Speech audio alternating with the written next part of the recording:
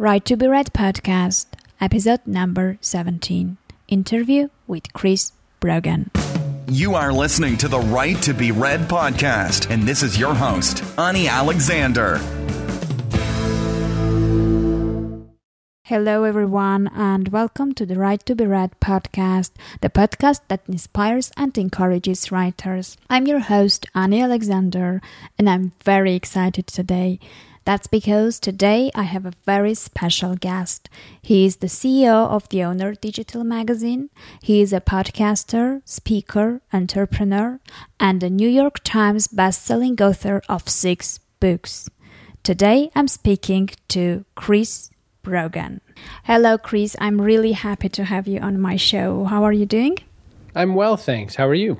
Fine, thank you. So, I have so many questions for you, so I will try not to overwhelm you. But we'll start with the one which interested me most of all. So, New York Times best-selling author, speaker, successful entrepreneur. We know who is Chris Brogan now, but who was he before he became popular and well-known?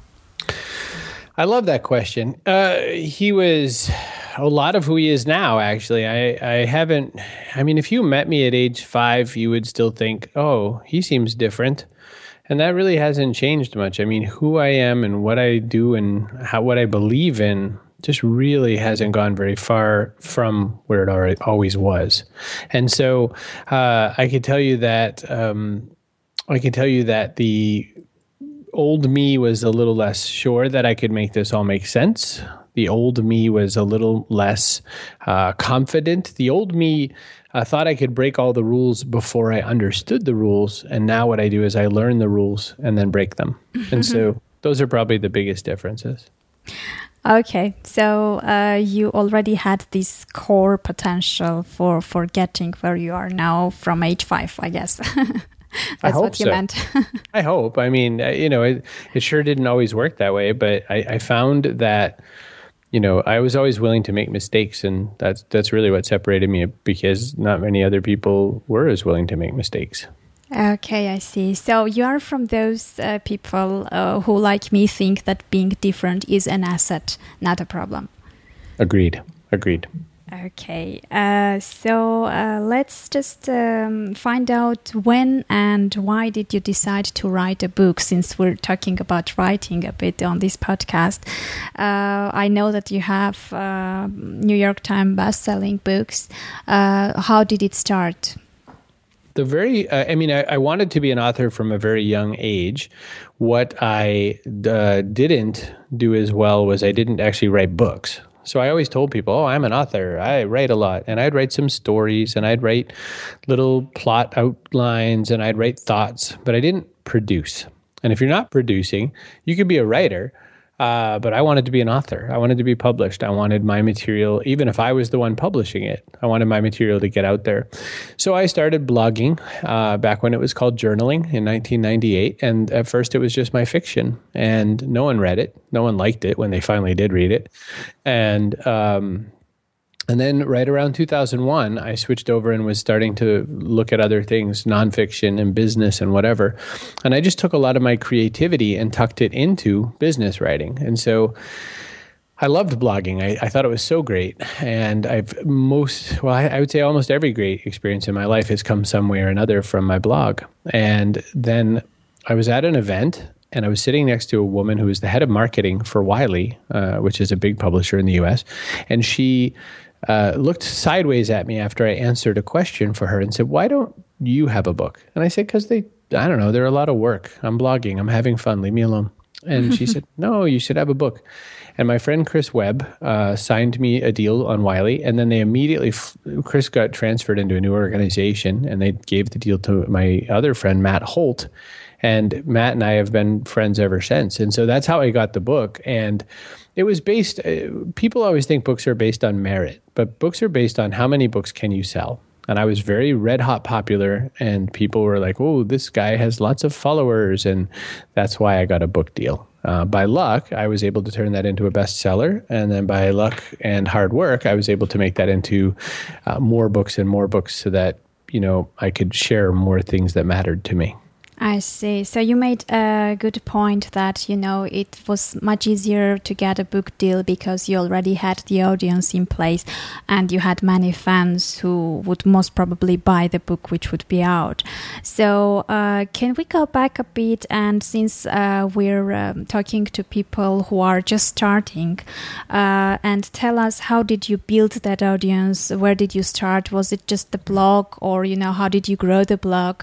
How did you end up with this big army of fans? I did this really weird thing. I helped them all. I was helpful. I provided so much information for free, and I was accessible. I made it easy for people to talk to me. I made it very, very, very simple for people to do business with me. And I guess that would be the deal. To me, it's when people try to build an audience, they do it in all these weird ways that all start with, how do you help me? Which is not in any way how you could grow a big community. The best way to grow a really big community is to be helpful to a lot of people, and then just repeat that many, many, many times. Yeah. So you mentioned that you had the very first blog you had featured your fiction writings, yeah? Yes. And then you created a new one which was about business and entrepreneurship and things like that? Yes. And along the way, I had also made blogs about fitness and health and time management and all kinds of things. I tried all kinds of ideas that, seemed like a good idea to me. And then as it went along, I started to narrow down to what really mattered to me. And it's always been sort of business with a side of being human attached to it, I guess. That's the best way I could say it. So I've for quite some time had a lot of people better understand. I've helped a lot of people better understand what they really want. And I guess that's really kept people coming back so that I can help them more. Okay, so you didn't have this, dry textbook type of nonfiction information in one place, but you had this human feature and the emotional connection, engagement with the audience, I suppose. That's a great way to say it. I would say that with every connection, when people read someone just said to me, I read your book, I felt like you were sitting across from me. Mm-hmm. And I said, yes. And that's because what I really needed them to do is I needed them to understand that I do care that much, and that the person, who's across from me is probably somebody that I want to, help in some way. And I think, again, just being helpful is a really big, important way to make things go. Mm-hmm. I see. So you mentioned that in the beginning in your blog you had many different topics covered, and then with the time you narrowed them down. So does it mean that not necessarily just choosing the niche from the very beginning is too important, and you can just start trying things out and see what the audience needs? That sounds way too scientific. What I did was a little more, for instance, in my book, The Freak Shall Inherit the Earth, there's places where we feel like we belong. Like we feel like we don't even have to explain ourselves. We could say something very small, or we can show just a symbol or a picture, and everyone will understand. It could be anything. You could be really into old classic video games, and I could show a 1-up mushroom from Mario, and someone would say, oh, he likes Nintendo.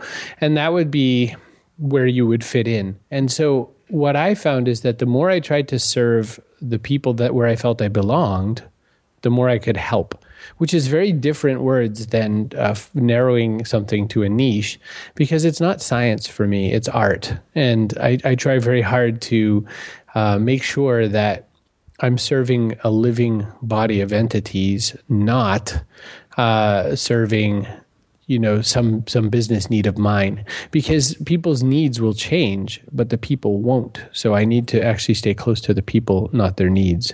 Yeah, very, very important point. I guess, very few people realize when they are looking, for example, at their blog statistics or, at their sales figures, etc., that all these figures represent people.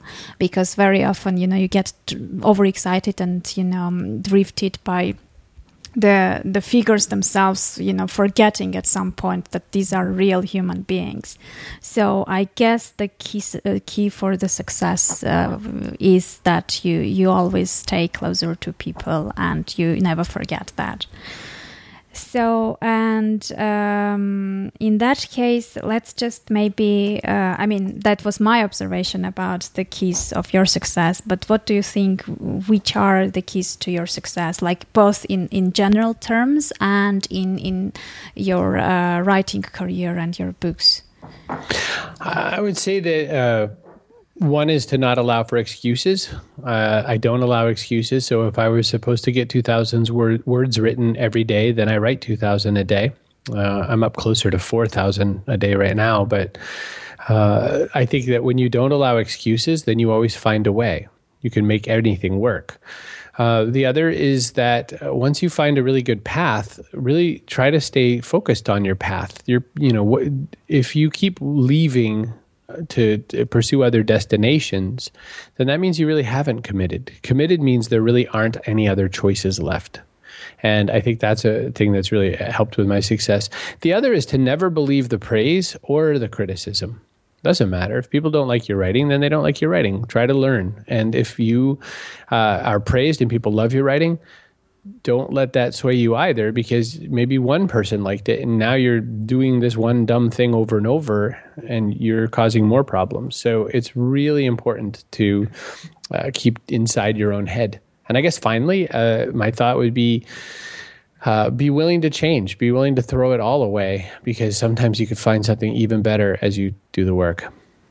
Oh, okay, I see. So do you have any specific writing routines or a special schedule of the day so you stay productive and, do you use any time management things or you just go with the flow?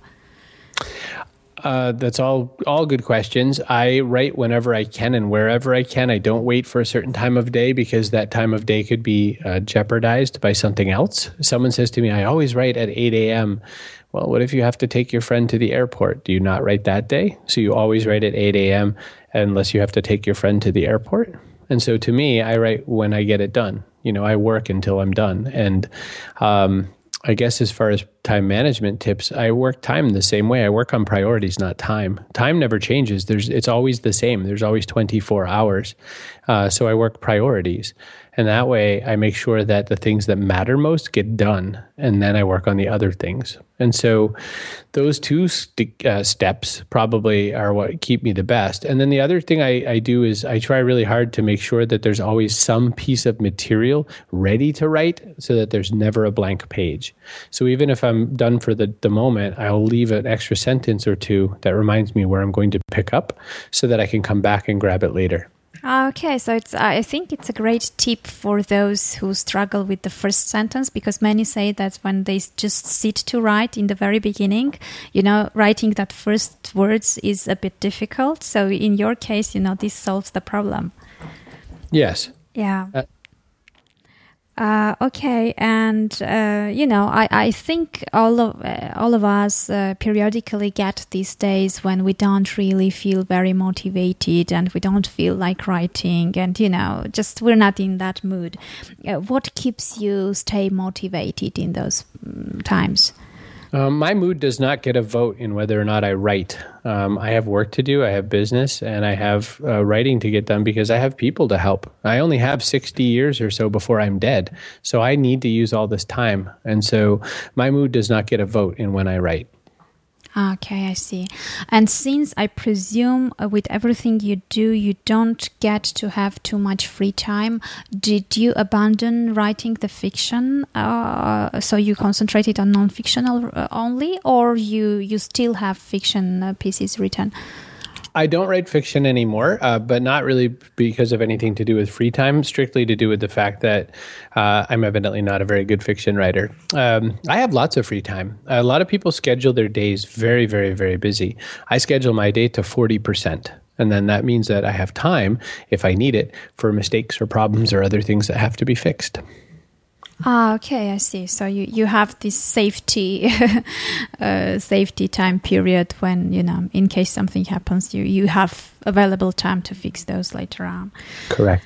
Okay, I see. But are you sure you're not a good fiction writer? I mean, how did you come up with this conclusion? Just because people said that, or you believed in? I mean, I just want to understand the process. Someone who's writing fiction at some point realizes he's not a good fiction writer. How does it happen?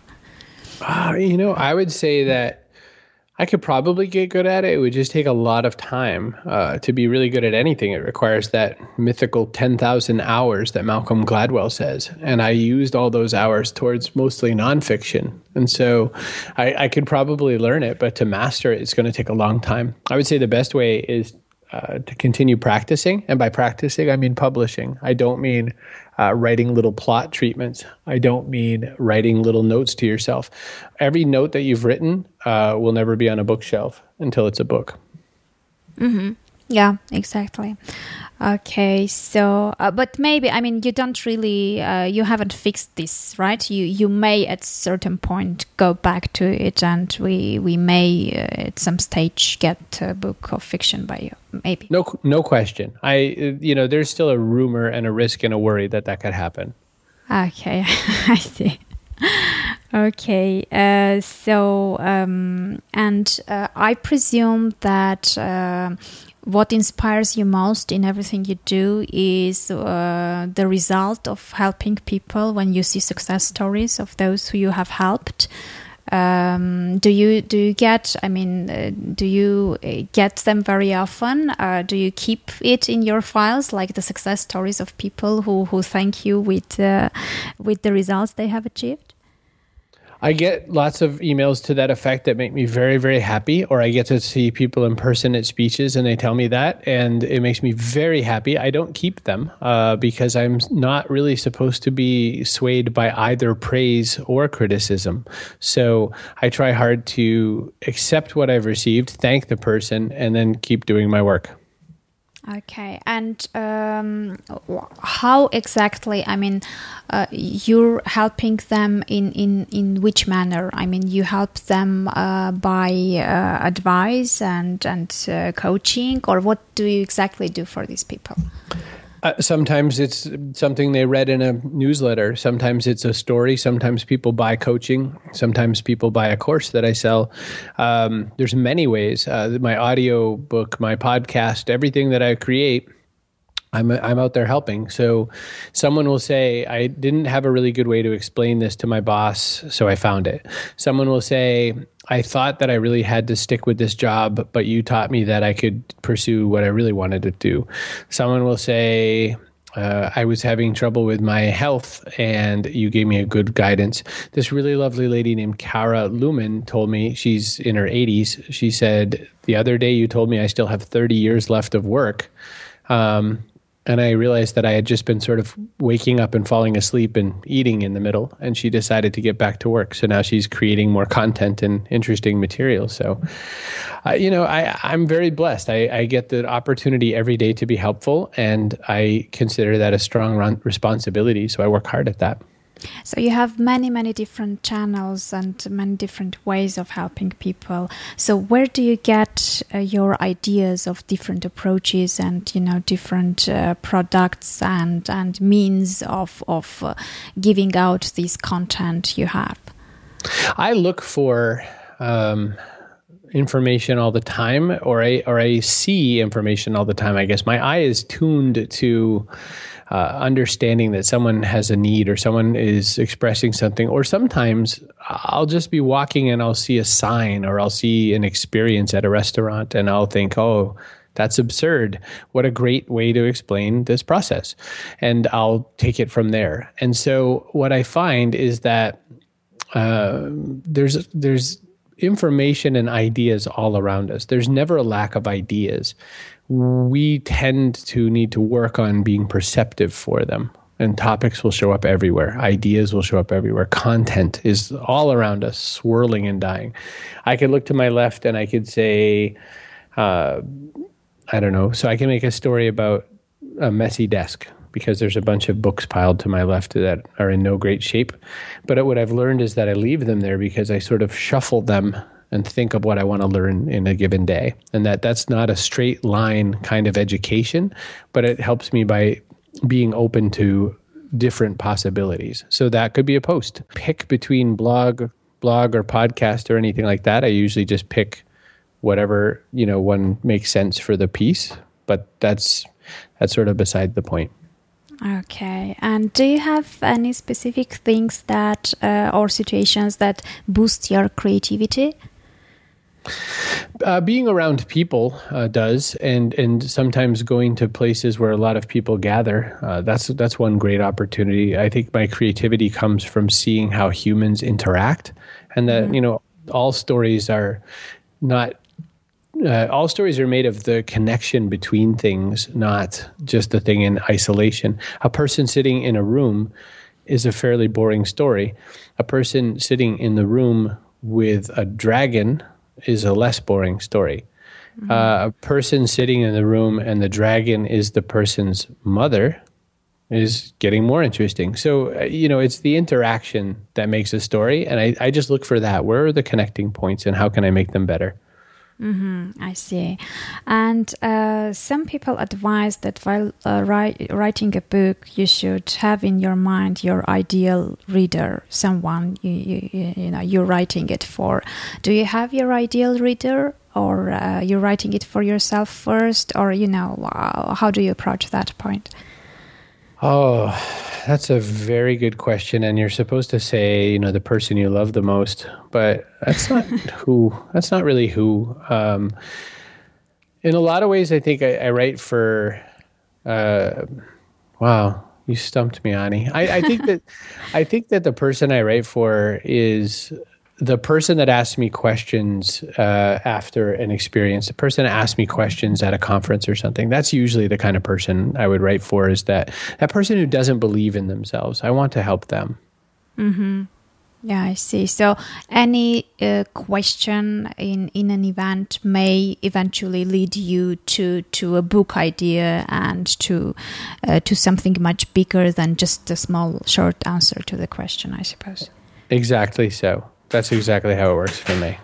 Okay, so that's amazing. It's just this is the difference, I think, between the writers and let's put it like in a standard way, like ordinary people, because it's all around us, but some notice it and some take advantage of the opportunity, and some just pass by and don't even imagine that these kind of things exist. So I guess that's the main difference. Exactly. Well, then maybe something which is quite trendy, and I know that you're very good at it. How do you deal with the social media? What's your relationship with that? With what? Social media? Social media, yeah. Oh, I've used it very, very actively for quite some time. It's been something that's been part of my process forever. What I find is that it's a great way to have liner notes and communications and situations around the primary story. But it's also a way to get lost in the process. You can get lost with social media because people will spend way too much time talking to the people who admire their work and not doing the work that made them admired. And so it has to be both. I'm very responsive, though, on any of the social media, Twitter and Facebook and Google Plus and whatnot. So people can find me there for sure. I find that what I've changed in my life is that I now work harder to bring those conversations to email, so that it can be a lot more one-on-one and I can be more helpful. Okay, I see. So you're not from those, very famous guys who, people can approach only through the VA and, usually don't get any email responses from them. Oh, no. I get about 600 emails a day. I reply to as many as I can. And what's left over, I try to follow up the next day. Okay, I see.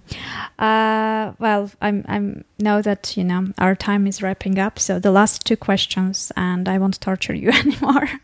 So what would you say to your, let's say, 25 years old self?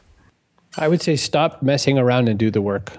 And you've been messing around a lot while you were 25? Oh my gosh. I did everything but write. I just kept telling people I was a writer, but I wouldn't write. So that was the problem.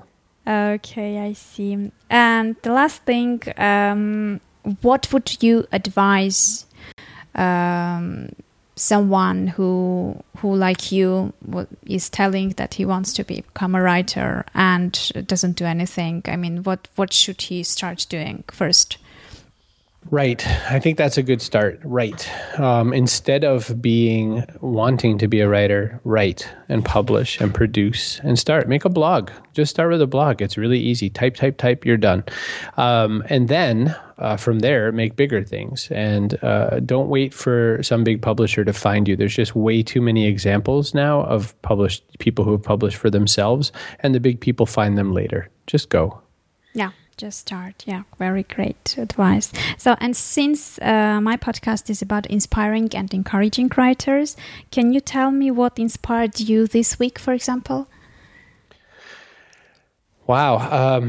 No, I can tell you that everything inspired me. I can tell you that the air, the weather, there was a big storm. I could tell you that there's so many places that give me so much opportunity to learn that, I try to keep my eyes wide open.